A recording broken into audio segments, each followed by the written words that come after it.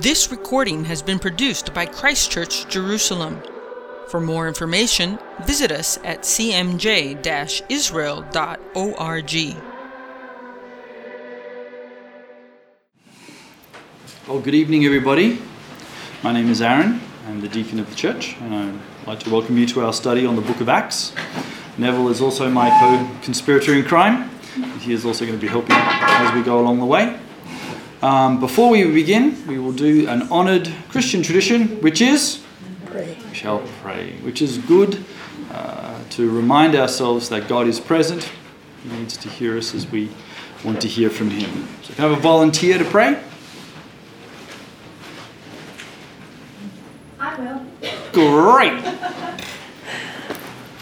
Holy Father, thank you so much for your incredible love for us. Thank you, Jesus, that you gift us with many blessings. Thank you for the gift of your Son.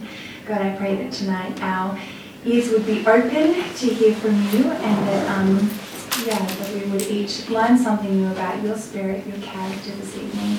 We love you in your mighty name we pray. Amen. Amen. Okay, there is a little handout which I just made some notes from what things we discussed from last week. So who was not here last week? Okay, great. So we have an opportunity to go over some of the things that we said. So we'll just read it out as we go.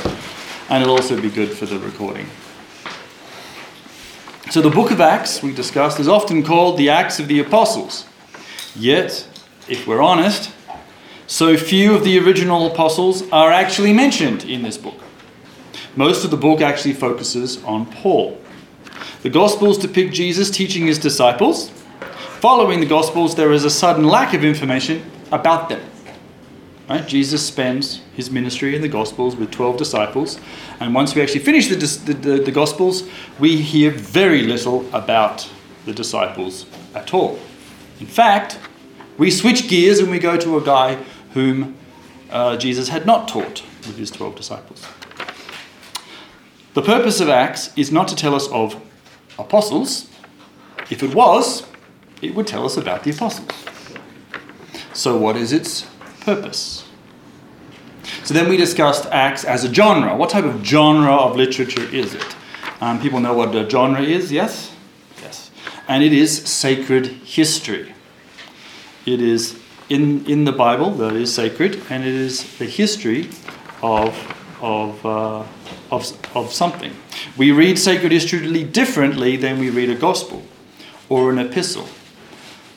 How do we know that? For example, how do we choose leadership in the book of Acts when we need to replace an apostle? We draw lots. Yet that is not the process of choosing leadership in most churches today, or businesses, or any Christian mission organization. What we do is we advertise, we do a job description, we actually interview, we want references. Right? But actually what's in the Bible is you cast lots. But it's in the history portion. And because it's in the history portion, we don't approach it in the same way as we would if Jesus had said, this is how you choose your leaders. If he had said that, we would do it. Okay? Sacred history is theology. What does that mean? What we leave in and what we leave out is important. And we discussed a couple of examples. For example, David has an affair with Bathsheba in Samuel, but not in Chronicles. Okay? So by the time you come back from exile, you want to rewrite the Bible, and that's what Chronicles is. They suddenly decide, don't like the idea of David doing something like this. He's a hero. So we just don't mention it at all. Okay? In 2 Samuel 24, God instigates David to number the fighting men, while in Chronicles it is Satan. And so we can see that theologically we don't like the idea of God doing something like this, so we need to make sure it's the bad guy. Okay? And so sacred history is theology. As well as whatever else the book of Acts is, there are reasons why it includes what it does, and reasons why it does not include certain things. So what is the purpose of Acts? Well, it could be many things. So when you go through the commentaries, and I did that during the week, I went to a couple of libraries and I just pulled out all the commentaries on Acts, got a big pile, and went to the front page and said what they said the purpose of Acts was. That was quite a different group depending on who was writing the commentary. It was a history of the early church. It was a theological move from Jerusalem to Rome. Think about that, hey? Right? The idea that we start in Jerusalem, but don't worry, folks, we end up in Rome. And so what does that tell you theologically? Yeah. What could possibly go wrong? What can possibly go wrong in Rome, right?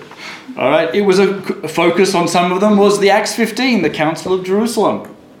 Right? The idea of deciding, can Gentiles be included without actually becoming Jews? That was the more important idea of what the book was about. There was a focus on the success of Gentile ministry and the lack of success on Jewish ministry. There was a theology of the salvation plan of God, that he was going to start from Jerusalem, go out to Judea and to the ends of the earth, and this was his plan all along. And we also had a discussion, and we will continue to have this discussion, that is the possibility that this book is a defense of Paul, and that perhaps the purpose that it is written and the purpose that it is recorded in so many copies around the place is that it was actually used as a defense. Acts tells us how the gospel goes west. Right? At the end of the book, we know how the gospel gets to Rome. But our sacred history, that is in our Bible, does not inform us of how the good news goes in other directions. But we know that it did. It's just that our texts don't say it. So the sources of Acts, where is Luke drawing his material from? There are no quotes of the Gospels, even though Luke wrote one. Okay? He doesn't quote himself. There are no quotes of Paul's letters. You never have Luke writing, while Paul was in such and such a place, he decided to write some letters, and here's a copy of them. Okay? There is no direct quote of Jesus. There is, in terms of the sources for Acts, the versions of it, there are Western Alexandrian texts, and they differ in length and inclusion of when Luke actually joins with Paul. Western texts, which are the ones preserved predominantly by the Egyptians, have Luke joining them in Acts 11. In the rest of the Alexandrian texts, which are shorter, we have Luke joining in Acts 16. Who wrote the book?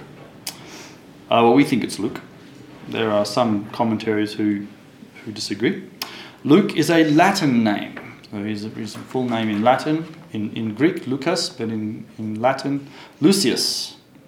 Now, we had a discussion on whether he was Jewish or whether he was a Gentile.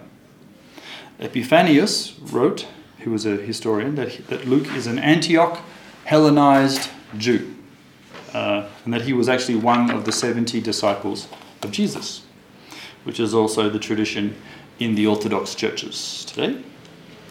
Even though Luke's name is Latin, please also note that Paul is a Latin name for small one.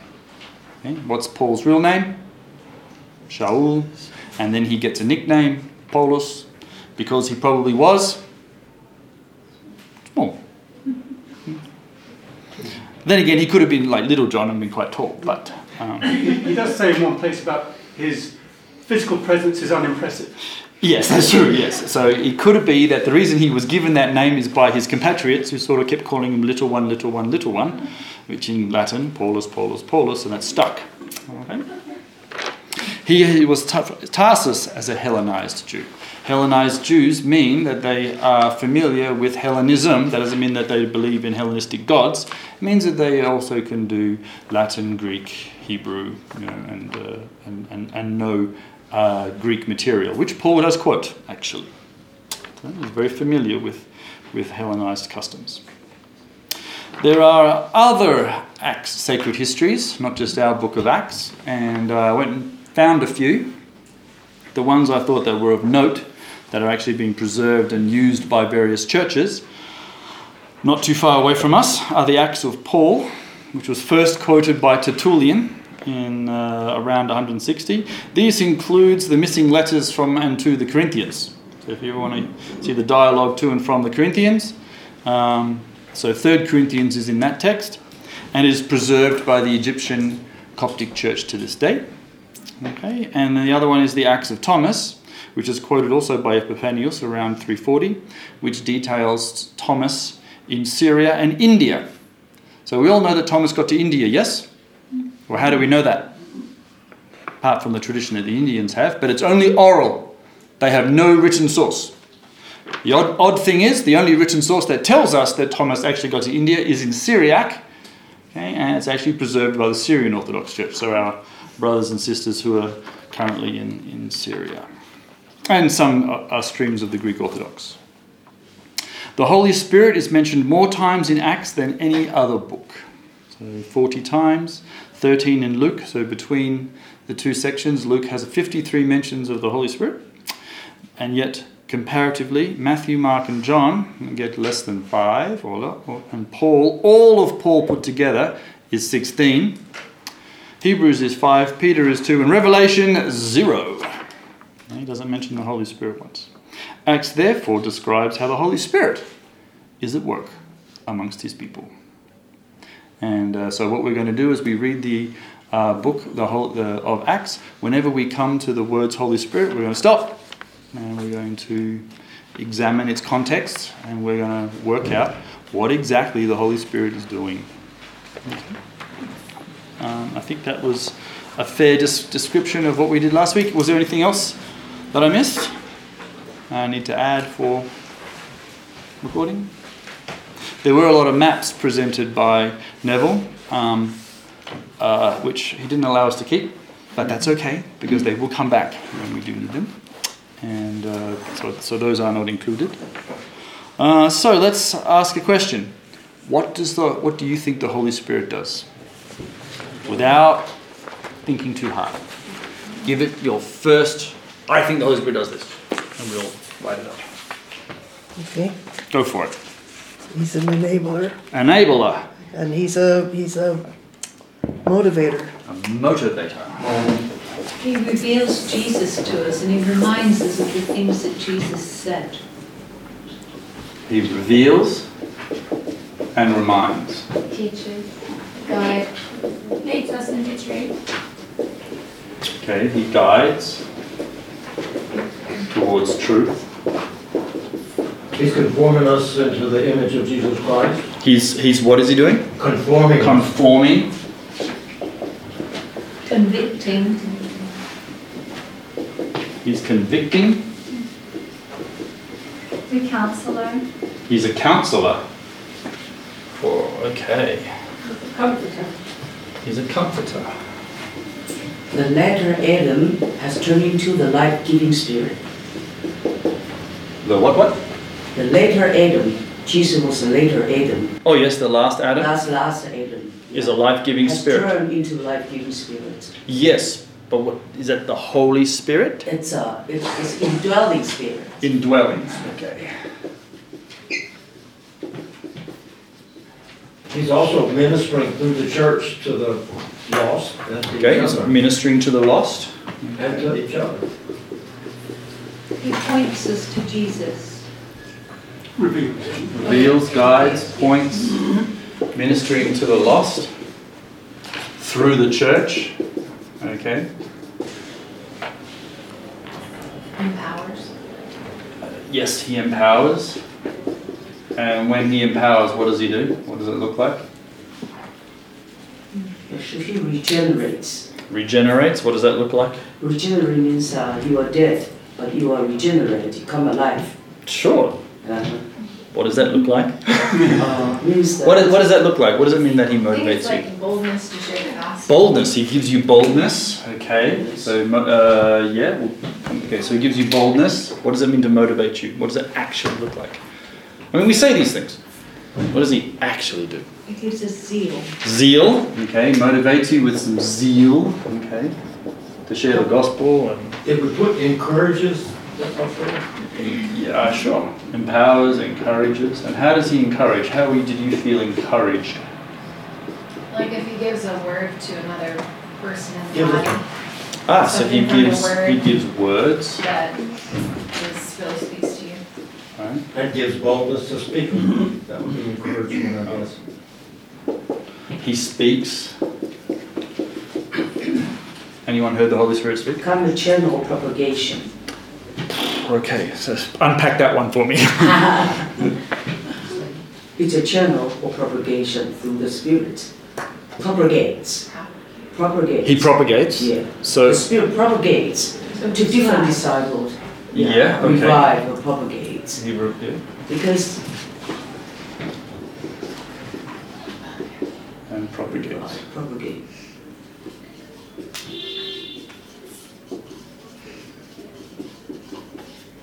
Okay, anything else you think the Holy Spirit does?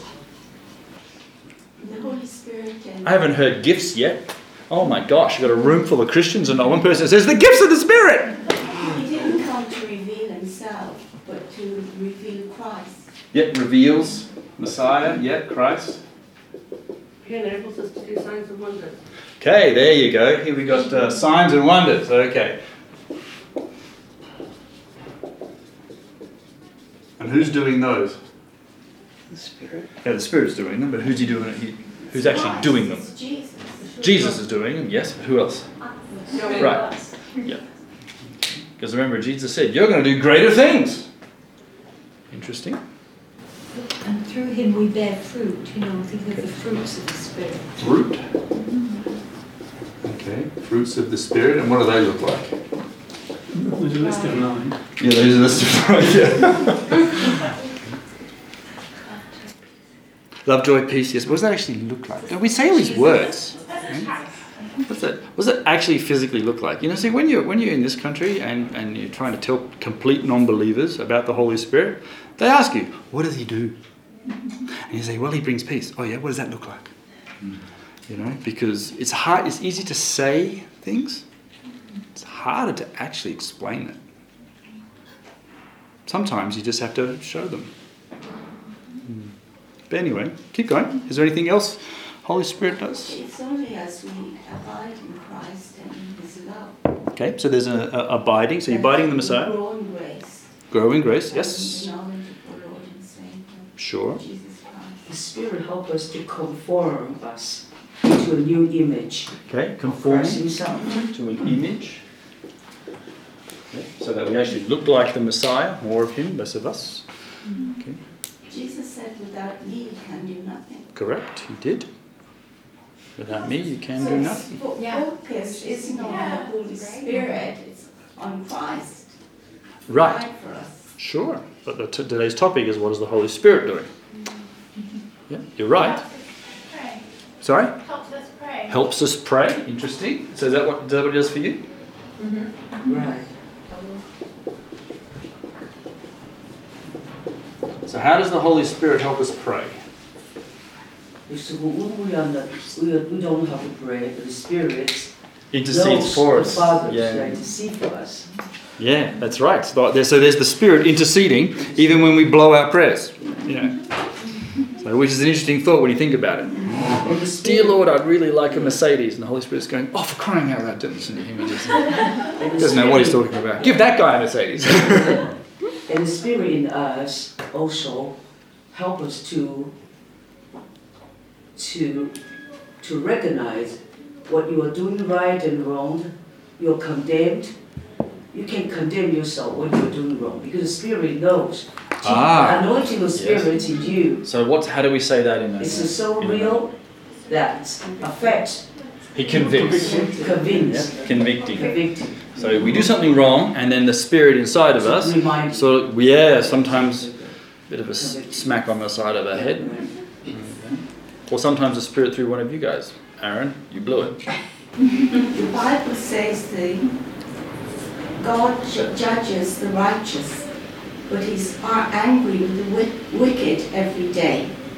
And I remember I was once felt rather convicted about something that I felt perhaps was wrong. But a brother from Bethlehem actually, he gave me the word of the Lord, and the Lord said, you have a pure heart and a deep faith.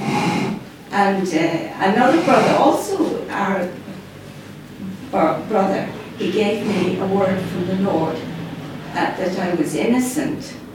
Okay. It's the Lord wants to build us up in the most holy Christian faith, and we have an enemy. Yep. And there are human enemies who want to human and powers. crush the true Christians.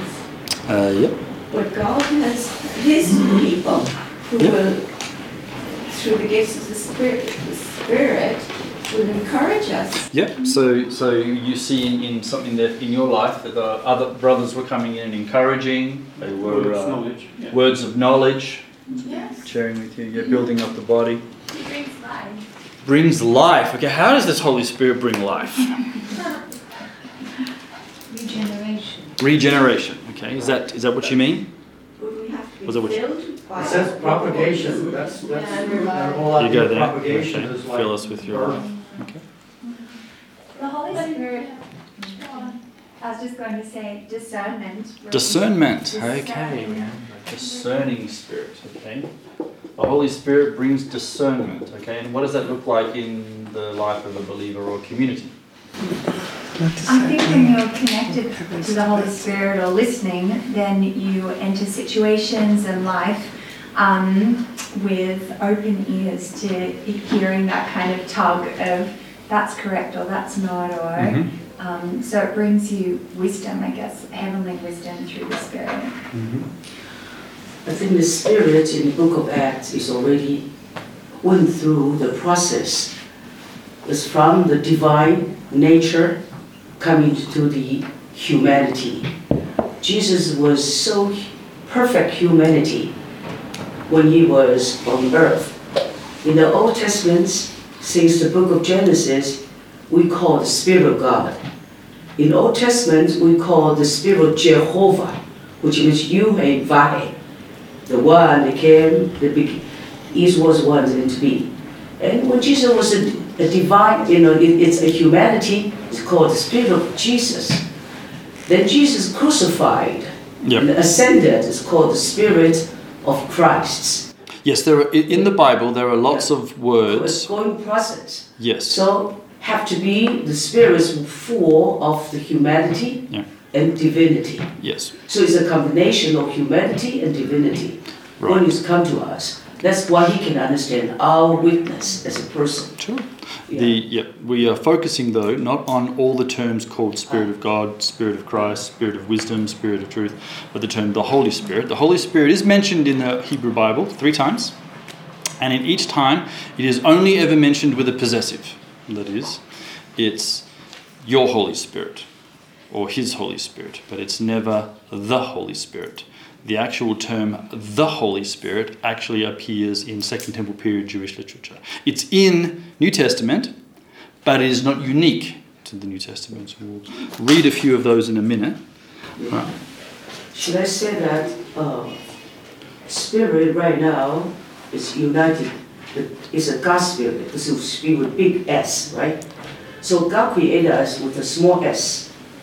We have a spirit of man in us. Yeah. So the big Spirit now coming to us, indwelling us. Yes. Can I say that? I think we'd all say that. No, Bible doesn't say that. But it was that kind of quality that the Spirit turned into much more fullness. Right. Well, we will see when we get into the book of Acts, the Holy Spirit filling, empowering, coming upon all these kinds of things. And we are a temple. And we are a temple of the Holy Spirit. Yes. The phrase I would use that covers quite a few of these is in a witness. I mean, witnessing to the character of Christ or truth. Right. The nature and the life of Christ. Okay. So a way of knowing things that you wouldn't otherwise have. Yeah. John the Baptist said he got baptized in water, but Christ would baptize with the Holy Spirit and fire. And it's a real experience. I mean, I was brought up Anglican and christened in the Anglican Church and confirmed by the bishop in the early teens. I don't know if they have that anymore. And then you were allowed to have Holy Communion. Well, we always knelt around the altar for communion. And I remember I could not lift my eyes up to heaven. I felt something was wrong. So I was, had hands laid on me by the bishop. And later you were baptized with the Spirit and that changed? That's it. I went to, when I was 21, I went to live in London, and I wasn't sure if I should stay in London or not. And in Westminster Abbey, they have a place where you can pray, public prayer. And I prayed and asked the Lord, should I remain in London or should I go back to Northern Ireland? And when I got up, I was sure I had to remain in London. And that same summer, I was filled with the Holy Spirit. Oh, there you go. That's and good. I believe God honoured the laying on of hands of the bishop, actually, because I didn't need hands laid on me when I asked the Lord to. Okay. Well, as we go through the book of Acts, we'll have a look at some different encounters. Such a dear man. After the confirmation, we had tea in the church hall, and I saw them. I sat in his chair by mistake. I saw the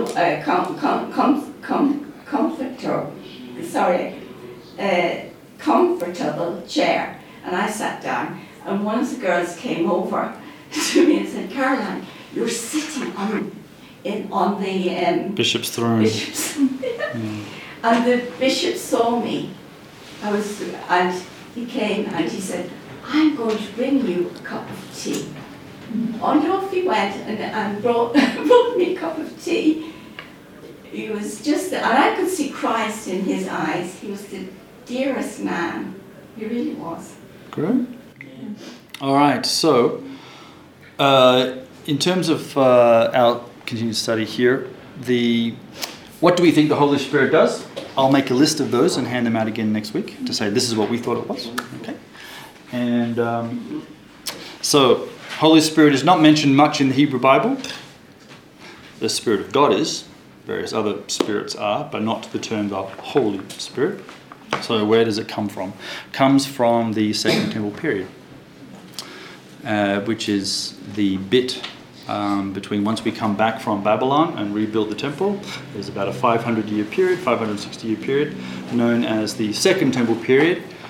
In that period, many other books are written. Not the Bible doesn't finish at Malachi. It does in our Bibles, but during this period, people are talking and discussing and learning and asking questions.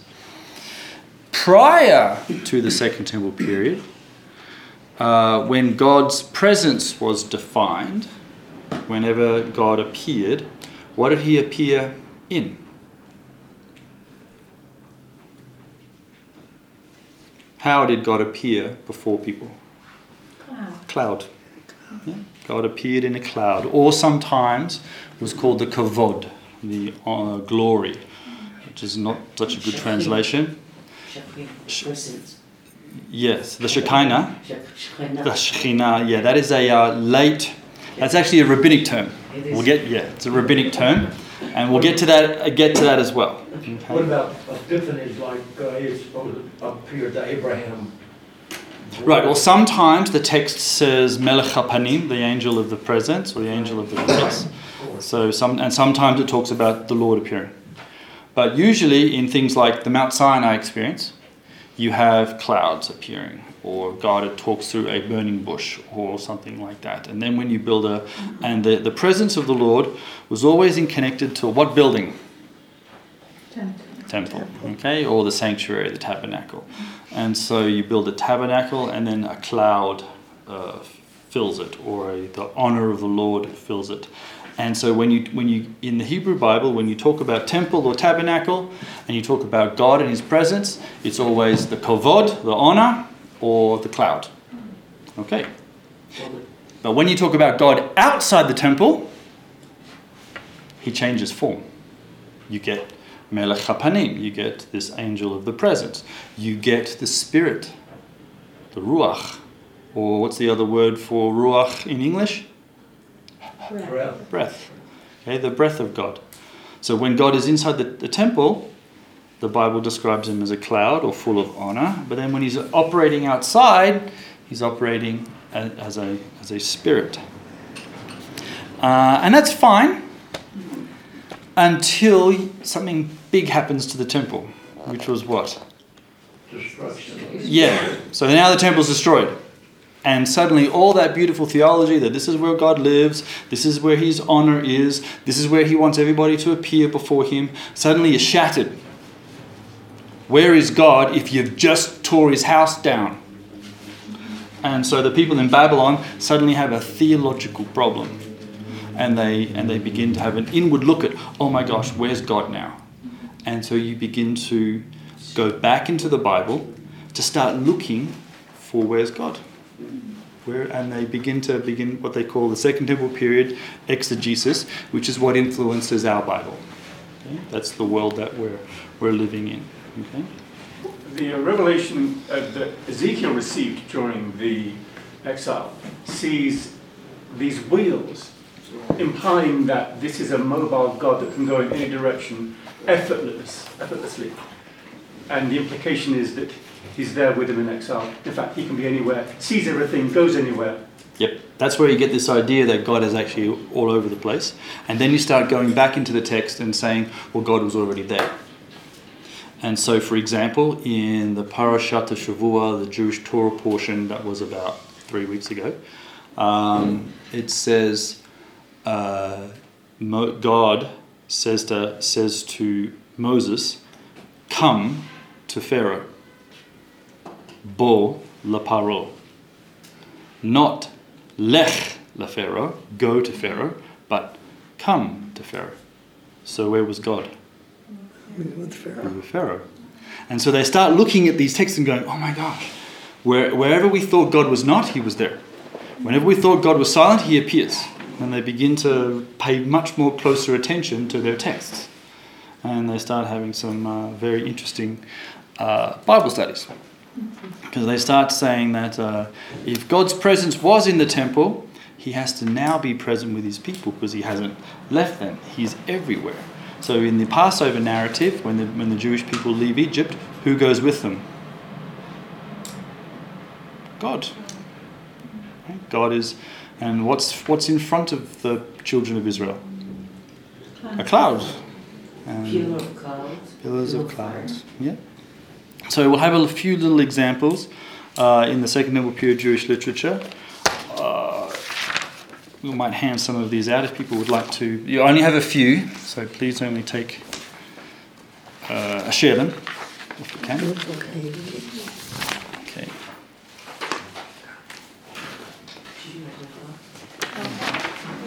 This will hopefully. I picked up a few quotes from the Maccabees, Jubilees, and the Wisdom of Solomon, and a Qumran hymn to show the movement of the presence of God from a cloud to being a spirit, to being everywhere, to being in us, and then having some sort of various properties. It'll give just a little overview as to how Jewish people were thinking of the word Holy Spirit by the time you get to Jesus. Okay? All right. So in Maccabees, at the beginning of chapter 2, it says, we know from the records that Jeremiah the prophet instructed the people who were taken into exile to hide some of the fire from the altar, as we have just mentioned. We also know that he taught them God's law, warned them not to be deceived by the ornamented gold and silver idols, which they would see in the land of their exile, and he urged them never to abandon the Torah, the law. These same records also tell us that Jeremiah, acting under divine guidance, commanded the tent of the Lord's presence and the covenant box to follow him to the mountain where Moses had looked down on the land which God had promised our people. Ooh, so now you all wanted to know where the Ark of the Covenant was, right? Okay, so yes, the Ethiopians think that they have it. Maccabees implies that it was taken by Jeremiah and hidden in Jordan. When Jeremiah got to the mountain, he found a huge cave, and there he hid the tent of the Lord's presence, the covenant box, and the altar of incense. Then he sealed up the entrance. Some of Jeremiah's friends tried to follow him and mark the way, but they could not find the cave. Then when Jeremiah learned what they had done, he reprimanded them, saying, no one must know about this place until God gathers his people together again and shows them mercy.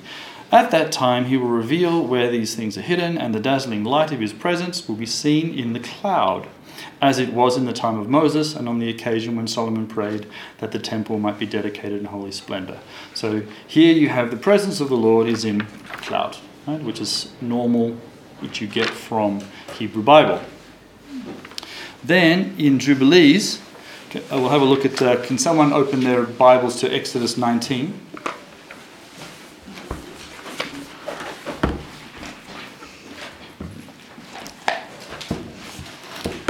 And we'll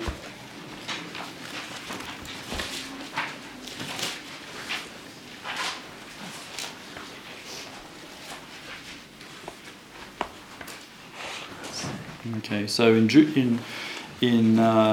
Jubilees is another. These books are written recorded in Septuagint, which means that they were alive and well about 200 to 300 years prior to Jesus, and they are recorded from whatever Semitic languages into Greek, which is what they are mostly preserved in today.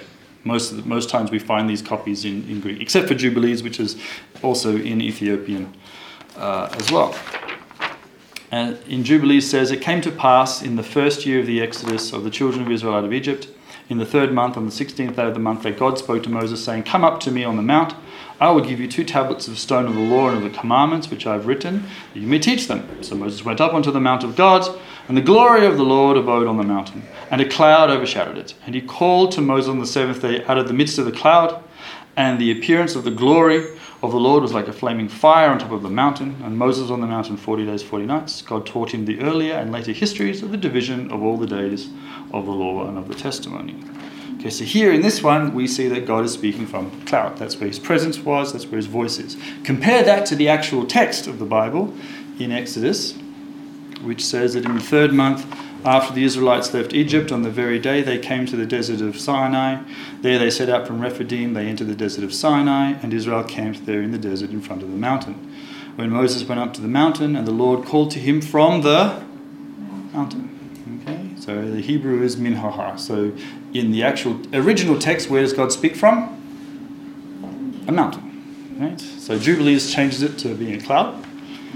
Okay, and then verse 9 switches it. The Lord said to Moses, "I am going to come to you in a dense cloud, so that the people will hear me speaking with you, and will always put their trust in you." And Moses said that the people had. So we get the idea that God is going to come and speak in a cloud, and yet in verse 18, we now suddenly discover that Mount Sinai was covered with smoke. Right? The smoke billowed up from the mountain, and then God spoke. Then Moses spoke, and the voice of God answered him from the smoke. Okay? So they choose different words. So the Bible, the actual text of the Bible we have, has God speaking in various things. He speaks from a bush, he speaks from a mountain. He says he's going to appear in a cloud, but actually speaks from smoke. And then as you get into the Second Temple period, they decide, no, wait, let's all just coalesce it together. God is doing it all through a cloud. Clouds is how he appeared in the tabernacle. That's where his presence was. That's where his voice is going to come from. So they rewrite it. Later on, not too long ago, after Jubilees, another book, Wisdom of Solomon. Here's the King James Version. It says, "Love righteousness, ye that are the judges of the earth. Think of the Lord with a good heart, and in simplicity of heart seek him. For he will be found of them that tempt him not, and sheweth himself unto such as do not distrust him. Forward thoughts separate from God. His power, when it is tried, he reproveth the unwise. For into a malicious soul wisdom shall not enter, nor dwell in the body that is subject to sin. For the Holy Spirit of discipline will flee deceit, and remove from thoughts that are without understanding, and it will not abide when unrighteousness cometh in. For wisdom is a loving spirit, and will not acquit a blasphemer of his words. For God is witness of his reins, and a true beholder of his heart, and a hearer of his tongue. For the Spirit of the Lord filleth the world, and that which containeth all things hath knowledge of the voice." So when you get to the Proverbs, we hear of a character called Wisdom, yes? And Wisdom speaks. And then you get into the Second Temple period, and they say that yes, wisdom is is some sort of figure, except that wisdom is paired with who? The Holy Spirit. Right? The wisdom and the Holy Spirit and the Spirit of the Lord all suddenly coalesce into Jewish texts as they're trying to say, how is God speaking to his people? How do we feel him? How is he present? And so wisdom is a loving spirit. The Spirit of the Lord fills the whole earth, not just a sanctuary, not just a mountain, not just a bush. In 7, for wisdom, which is the worker of all things, taught me. For in her is an understanding spirit, holy, one holy, manifold, subtle, lively, clear, undefiled, plain, not subject to hurt, loving the thing that is good, quick, which cannot be lettered, ready to do good. And I've lost a page. Can I have... Yes.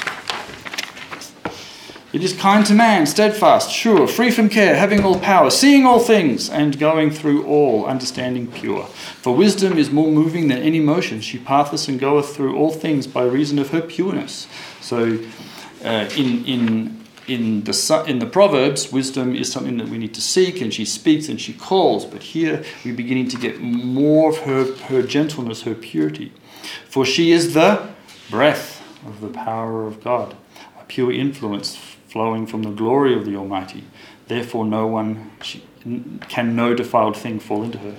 For she is the brightness of the everlasting light, the unspotted mirror of the power of God, and the image of his goodness. And so the Spirit, the wisdom is pure. She's everywhere. She's the Spirit. She comes from God. And the Spirit is also the image of God. Right? So they begin to put more characteristics onto the Holy Spirit. You have commanded me to build a temple upon the holy mountain and an altar to the city wherein you dwell, a resemblance of the holy tabernacle which you prepared from the beginning. This is sort of this idea that the earthly tabernacle and the earthly temple were just images of something that was in heaven. And wisdom was with you. Wisdom was pre-existent. Wisdom was already up there. She knew thy works and was present when you made the world, and knew what was acceptable in your sight and right by your commandments. Send her out of the holy heavens and from the throne of glory, that being present she may labour with me, and I may know what is pleasing to you. So here's this prayer of actually Solomon saying, send your wisdom, which I know was with you when you made the world, send her to me, so that I can do all things. For she knows and understands. She will plead soberly in my doings and preserve me with power. So shall my works be acceptable, and I will judge the people righteously and be worthy to sit at my Father's seat. For what man is he that can know the counsel of God, or can think what the will of the Lord is? For the thoughts of mortal men are miserable, and our devices are but uncertain. For the corruptible body presses down the soul, and the earthly tabernacle is weighed down the mind that muses upon many things. And hardly do we guess aright at things that are upon the earth, and with labour do we find the things that are before us. But the things that are in heaven, who has searched out, and thy counsel, who has known, except you give wisdom, and send your Holy Spirit from above. So we've taken a concept called wisdom in the Proverbs, where they've explored it as coming from the Lord, as being present with the Lord, as being able to actually be in heaven before. You actually can call on wisdom. And then, as we continue to explore it, we turn it into the Holy Spirit. So the Holy Spirit is everywhere. The Holy Spirit was there at the beginning of creation. The Holy Spirit is with heaven. The Holy Spirit will come down and give you wisdom. So this is not what you find in the Hebrew Bible, but you can see they're beginning to discuss some things that were in the Hebrew Bible. And one last passage is from Qumran. Everybody knows who used to live at Qumran? Essenes. Possibly. Essenes? I don't think so. I think that they were actually... Scribes, priests. So when we get to the Maccabees, what did the Maccabees do? They changed the priesthood. Right? They put themselves as priests.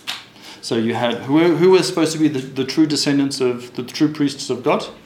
Descendants of Zadok. Zadok, Aaron, Levi. They're supposed to be from a certain family line. The Maccabees come along, and after they liberate the Greeks and begin to reconquer the people around them, including the Galilee, right? They are the ones that go up into the Galilee and force convert everybody who's living up there, okay? And start to repopulate it with Jews, because prior to then it was Gentiles. The Galilee of the Gentiles, okay? So they move up and they begin to repopulate it. They decide that they're living in the Messianic age, and we're going to make some changes. So they make themselves kings, except that kings of Israel are supposed to come from the line of David. Yep, and they do not. And then they change the priesthood. And so they corrupt the priesthood. Instead of having the priesthood to be a lineage, it begins to be bought and sold. So by the time you get to Jesus, the priesthood is corrupt. Not everybody leaves, some stay, but some flee. And they flee in all directions. Some go to Egypt, where they rebuild another temple. Some go north, and some go down to the desert, where they start writing all nasty books about everybody who's still in the temple. Right? That's what they do. They write some nasty stuff. But they also make commentary on the Bible, and they produce a book of Psalms. And here's one of their Psalms. And this, for purposes, is 1QH8. So Cave 1, Qumran, Hymn, Scroll 8. Thine is righteousness, for it is you who have done all things. I know that thou makes the spirit of the just, and therefore I have chosen to keep my hands clean in accordance with your will. The soul of your servant has loathed every work of iniquity, and I know that man is not righteous, except through you. And therefore I implore you, by the Spirit which you have given me, to perfect your favours to your servant forever. Purify me by your Holy Spirit. Draw me near to you by your grace, in accordance to the abundance of your mercies. Grant me the place of thy loving kindness, which you have chosen for them that love you, and to keep your commandments. They can stand in your presence forever. So this is a prayer. And when you want to draw close to God, how do you do it when you're living down there in Qumran? Do you offer a sacrifice? No. What do? You appeal to God to send His Holy Spirit to purify you, to make you clean, to draw you into His presence, so that you have the power to stand in His place. This is a Jewish prayer, 100 years prior to Jesus. So when you talk to Jews, if they ever say, oh, Jews never talked about a guy called the Holy Spirit, we never had a concept like that, that's a New Testament thing, it's not true. Okay? They have a very well developed concept of the Holy Spirit. They know that He is active. They know that He speaks. They know that He was pre-existent. They know that He was there at creation. And not only that, He can purify you. He can make you holy. And He can bring you into the presence of the Lord. So this gives, hopefully, a bit of background as we're leading up into the book of Acts, which we will start very soon. But one little last piece, the Shekinah. Everyone's heard of that?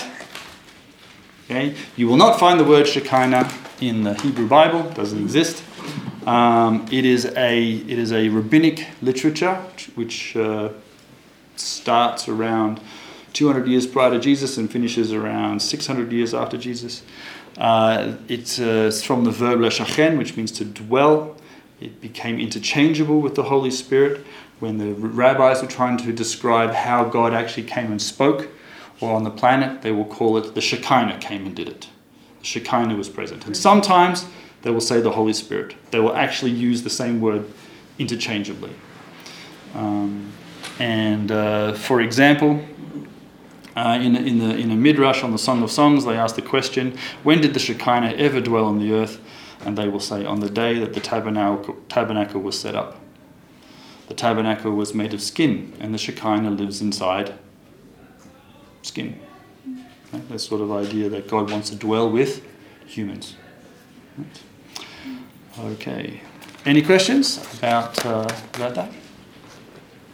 All right. So I'll make a few notes on Second Temple period uses of the Holy Spirit and how they begin to see that the temple, God used to live inside a temple in terms of honor and glory, and operated in the world in a spirit, Ruach Elohim. Right? When God, in Genesis, it says the Spirit of God did what over the water? Hovered. How did he hover? Okay, so Jewish commentary. Breathing. Like a Brooding. dove. Yeah. Okay, that's one of their comments. They say he was like a dove, Right. flapping over the waters. Cover the cheeks. Yeah, and so when John the Baptist sees the Spirit of God coming down, he says it was like a dove. Okay, so there's all these comments that are reappearing in the New Testament. Okay, so you have this idea that God speaks from a cloud. That's where his presence is, and he operates by his Spirit, the Spirit of God outside. However, then we destroy the temple, that's a problem, whereas God, so they begin to say that the Spirit of God, well, that actually was already pre-existent. Not only that, that's actually a part of God. The Spirit of God is produced by the Lord. He was with God at the beginning. He actually is a manifestation of God, and he is actually God. And so this all develops in the Second Temple period, calling him different words. I mean, in rabbis, for it's called Shekinah, but in other texts, the Ruach HaKodesh, sometimes wisdom, but Proverbs does the same thing, and then eventually they just rest on the word, the Holy Spirit, which is where we pick it up. Finally, we have the term, the Holy Spirit, and Luke knows all this because he's going to use it the most. Right? He's going to use this more times than everybody else put together. So for Luke, the Holy Spirit is very active in the community. So let's read the first 11 verses of Acts and see what the Holy Spirit does. So I'll begin. We read one verse at a time. We just go around the table, and it does not matter your version or language.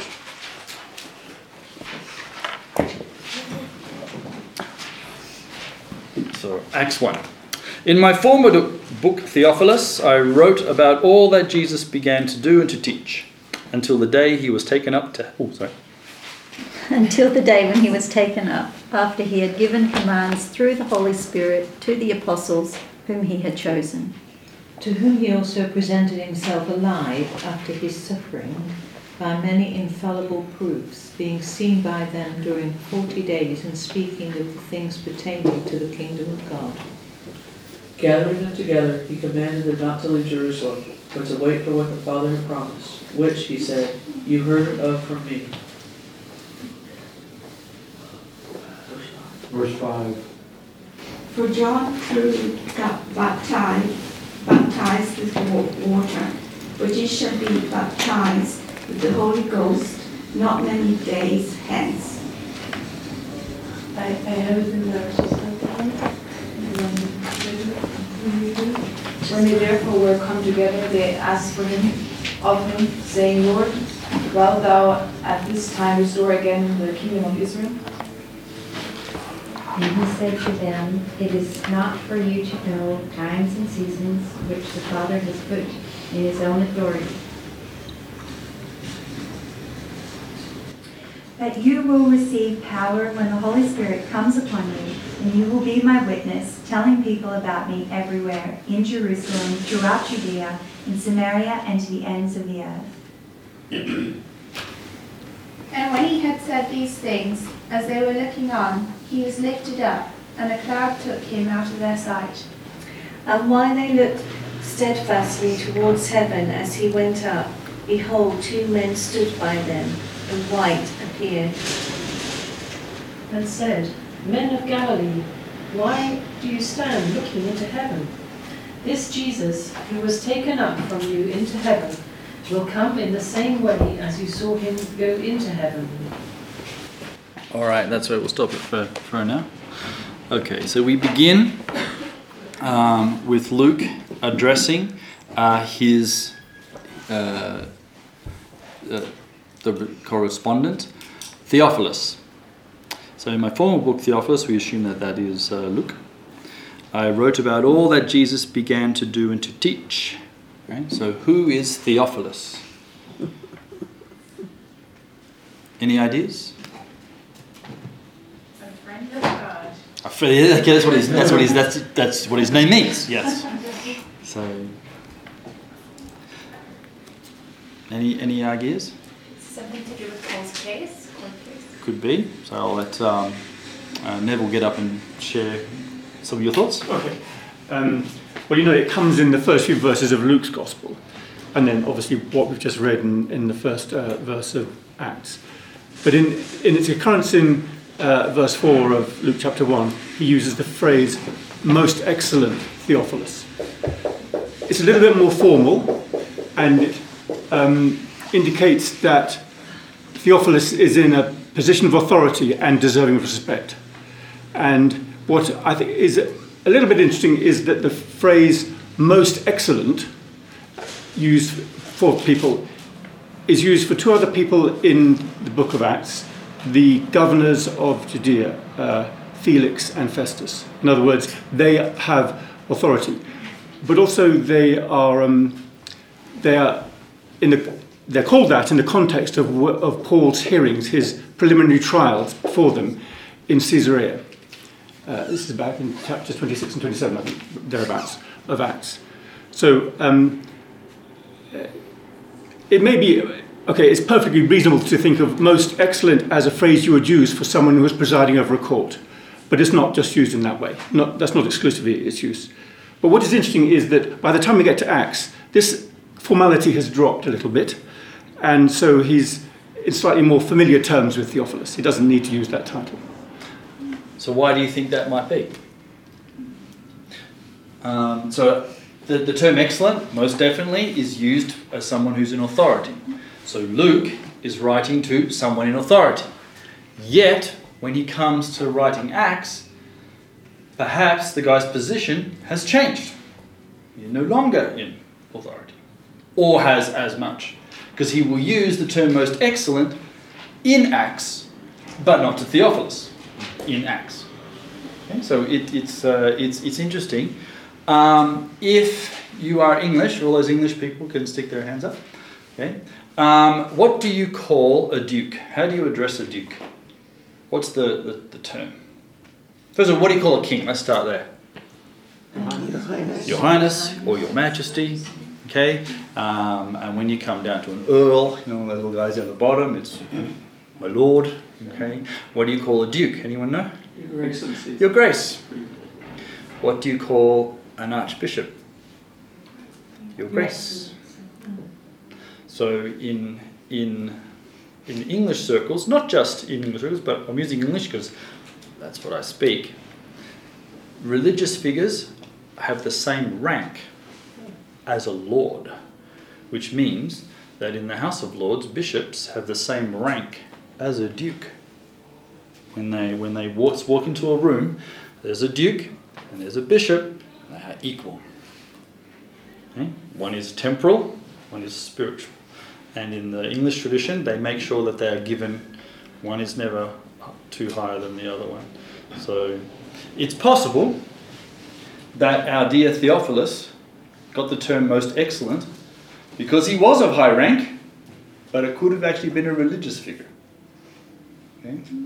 Yet, by the time he gets to Acts, he doesn't have that anymore. And Luke knows this and actually doesn't give him that title. It's possible, but it might not be true. It could just be, more simply, he was quite familiar with the guy. It's possible.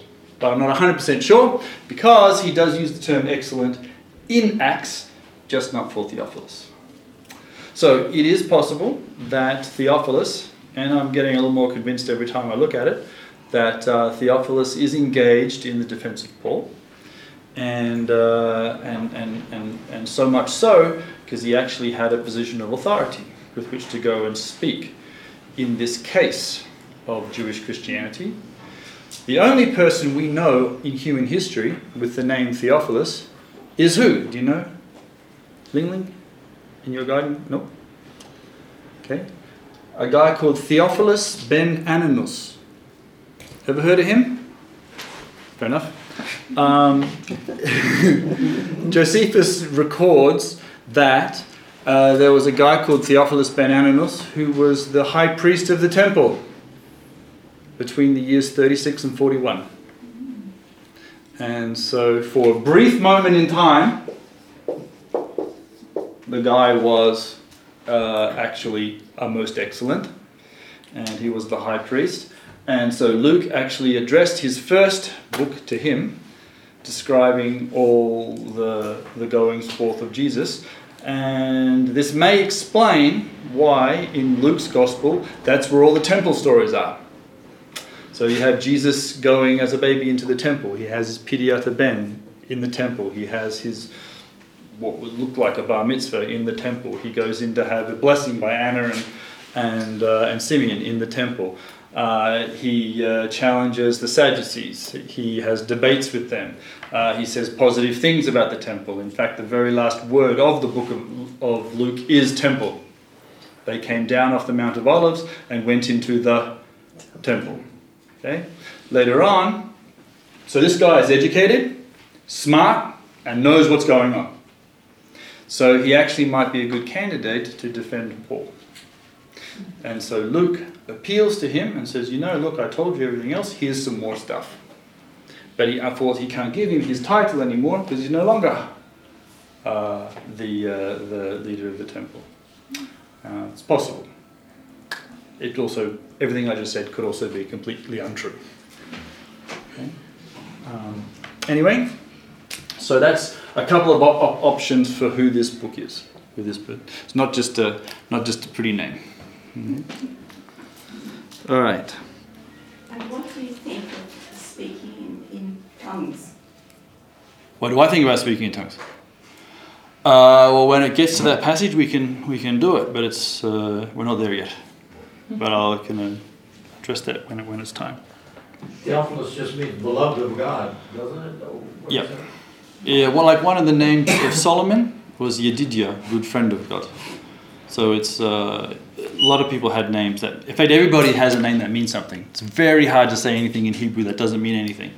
And also with languages like Latin or Greek. In fact, most languages have a meaning. In fact, everybody probably could go Google their own names and it would be meaning in something. Welsh, Gaelic, Old Swahili, all those kinds of cool names. Okay. Theophilus also had a granddaughter called Joanna, who is also mentioned in Luke, okay, as one of the disciples of Jesus. Okay, when Luke is describing all the women who actually pay for the ministry, right? Luke's actually quite good like that. You always want to know who actually paid for Jesus' work, and who was it? Rich women. Those are the rich women, okay? Which I think is exactly how you should do ministry these days. So, girls, you've all got to go out and make the rest of us lots of money so we can go about and do the work of God. That's the great mindset. Yeah, and we're going to edit that out. Fortunately, we couldn't find the purple dye today. Yes. Okay, so verse 2. So Theophilus, I've written all these kind of things already to you about all the things that Jesus has done until the day he was taken up to heaven after giving instructions. How did Jesus give his instructions? Through the Holy Spirit. There you go. So what does the Holy Spirit do? That's the first time we get the mention. He instructs. Okay, so I'm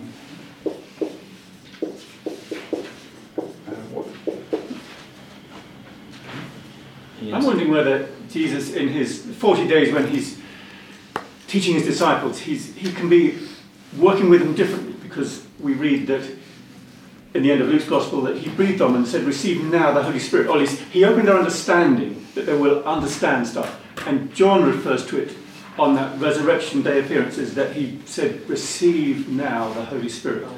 So it's as if they had they had the indwelling Spirit to teach them during that time where Jesus was appearing to them. But we get the impression he wasn't with them all day, every day.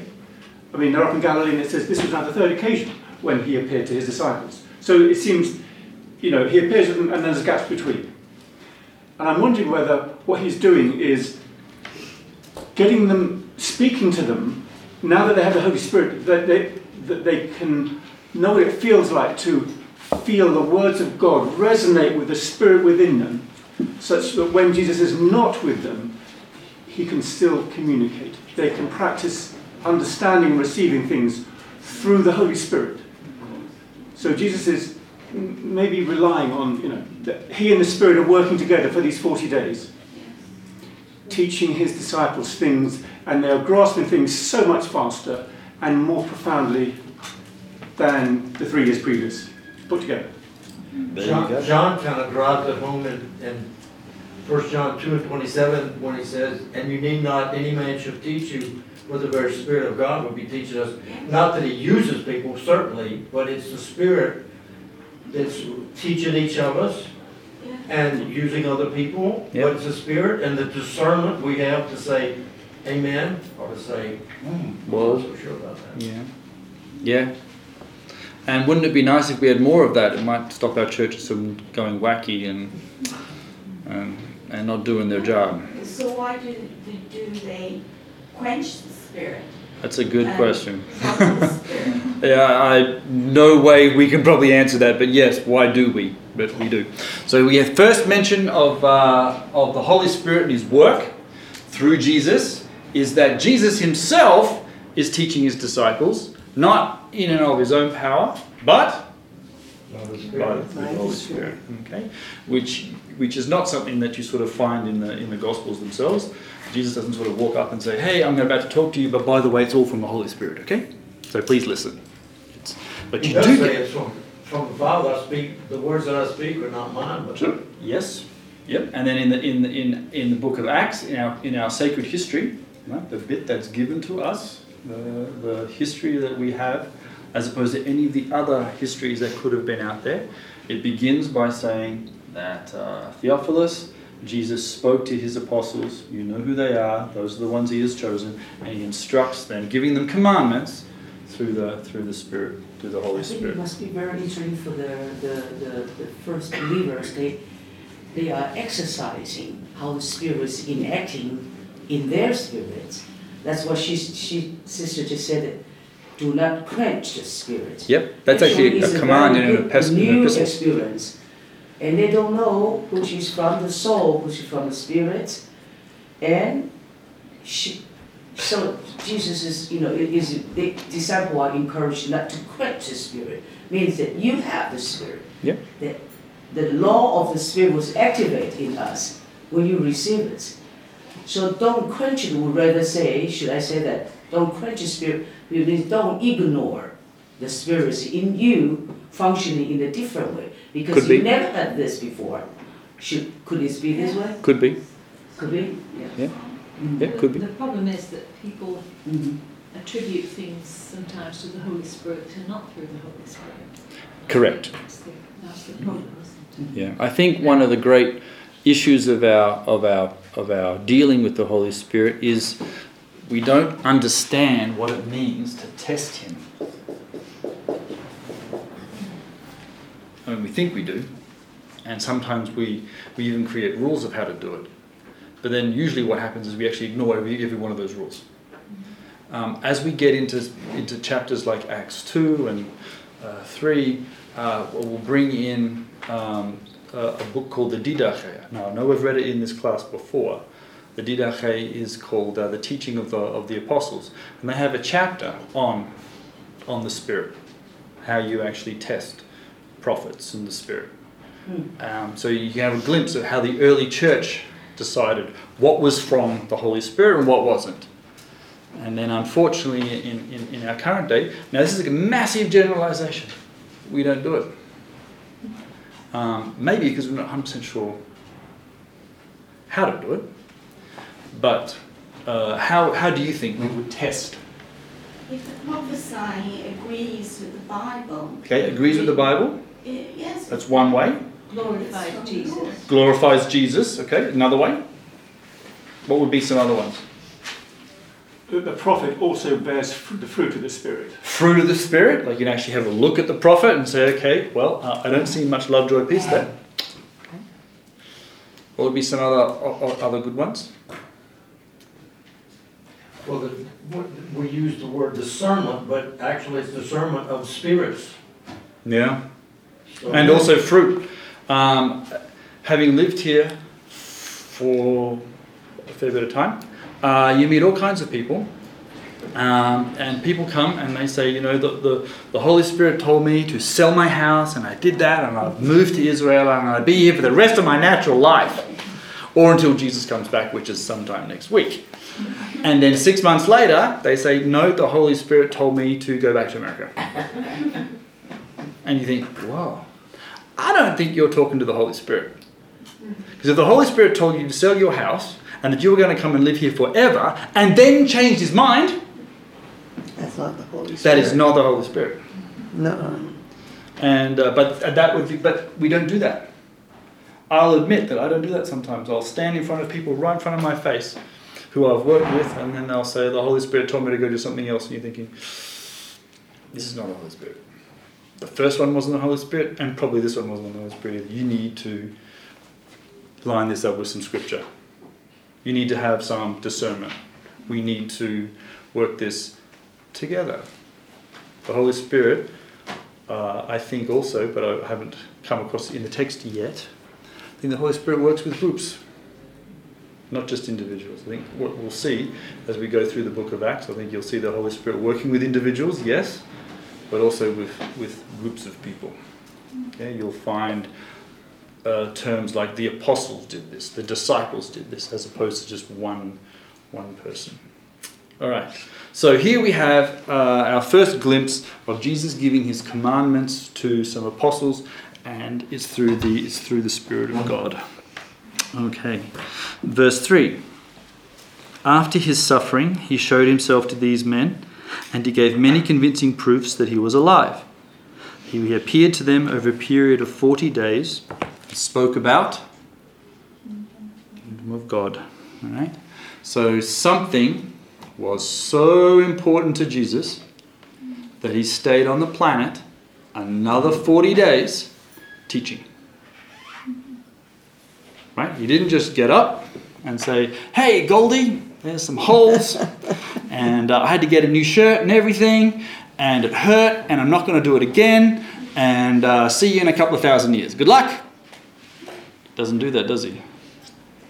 He gets up, he shows you that he's alive. How does he prove that he's alive?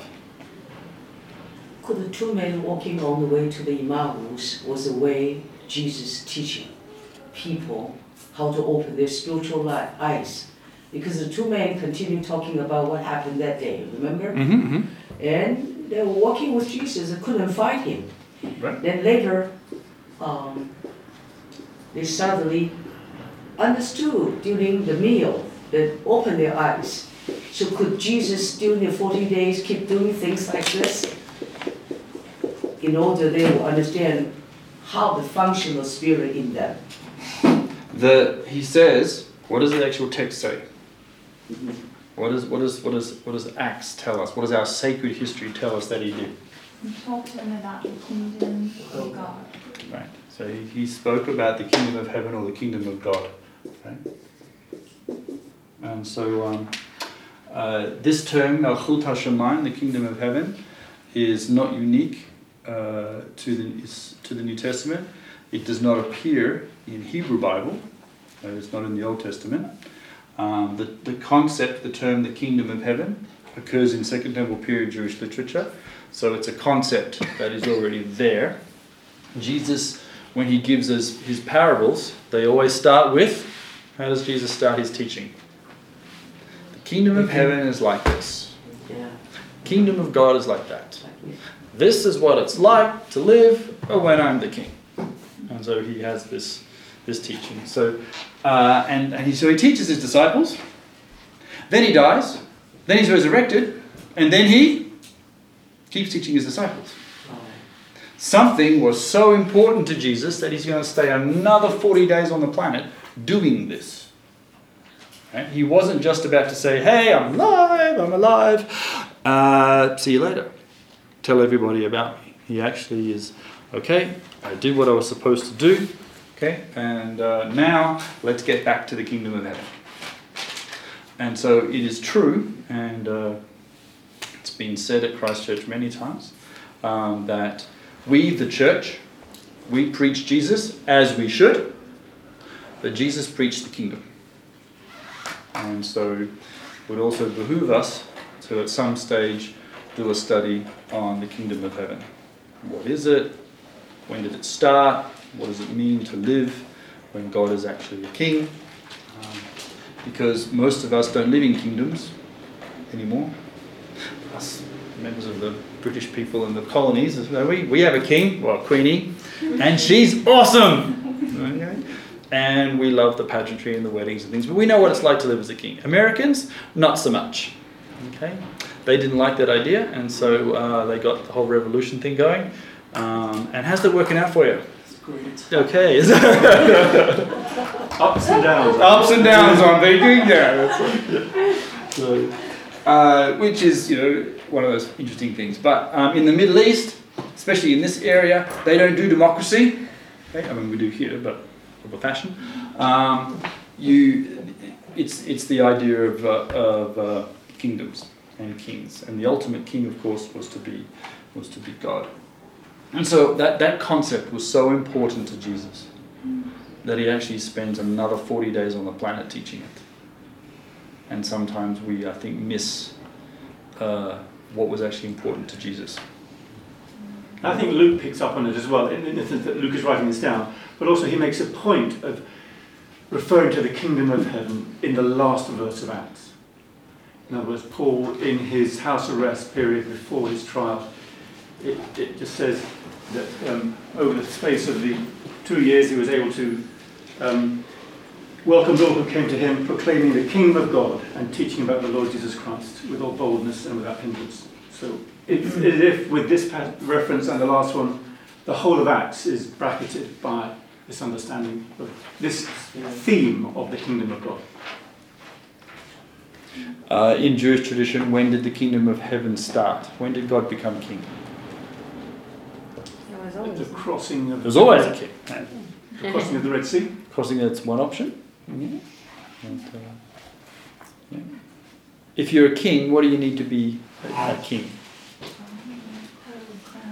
You need to be crowned. Okay, who do you get crowned by? To rule. You need to rule. Who do you need to rule? People. You need to rule the people. Yeah. So when does God start ruling the people? Sinai. Mount Sinai. Yeah, Mount Sinai. Because that's actually when the children of Israel actually know who God is. So when the children of Israel are actually in Egypt for 430 years, and who was in Egypt with them? According to Jewish exegesis, God. Right? God is in Egypt with his people. He's not waiting in Canaan. Okay, he's with his people. What do the children of Israel know about God? They don't have a Bible. Not a lot, right. They don't know much about God. And even when you don't know much about God, who's with you? God. Isn't that a nice, comforting thought? Right? What does it say in the New Testament? While I was a sinner, Christ died for me. Okay? I didn't read the Bible and go, oh, Jesus, he's fantastic. And then Jesus goes, oh, wait, okay, excuse me. Runs off, hangs on a cross, comes back. Feel good now? Okay? He had already done it. When I didn't even know who he was. Jesus said, my kingdom is not low here or low there. My kingdom is within. Right. By the power of the Holy Spirit. And Jesus will come again with glory to judge the quick and the dead, whose kingdom shall have no end. Yep. So who will dwell in the kingdom of God? The righteous, of the saved, those who are in the book of life. Yep. I don't think anyone here would disagree with you. So that's the kingdom of God. Yeah. Kingdom of heaven is wherever God is ruling and reigning. In your hearts. But there will be... So the kingdom of... Where's the kingdom of heaven? It's here. In this room. And when we leave and go to our homes, where is it? It's there. And it's getting bigger and bigger and bigger. All the saints that are in China, that constantly keep growing. Right? Isn't that a good thing? All the saints that are in Iran or Persia, all the saints that are in Iraq or in Kurdistan, all the brothers and sisters that we have in Turkey with their dreams and their visions. You know, you can't stop. What does Jesus say? The gates of hell cannot stop my kingdom. Right? Nothing can. It's the judgment of God that will establish the kingdom of God. Oh, he's already established it. Way, yeah. So according to Jewish tradition... Because the kingdom of God can only have the righteous in it. Yeah.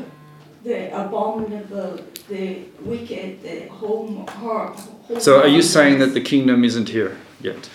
It's within us by So that means it is here. Christ. But the kingdom that Christ will rule over is for the righteous. Right, it's the same kingdom. He's always a king. He never. It's not all mixed up like it is. Things aren't going to be mixed up like they are now.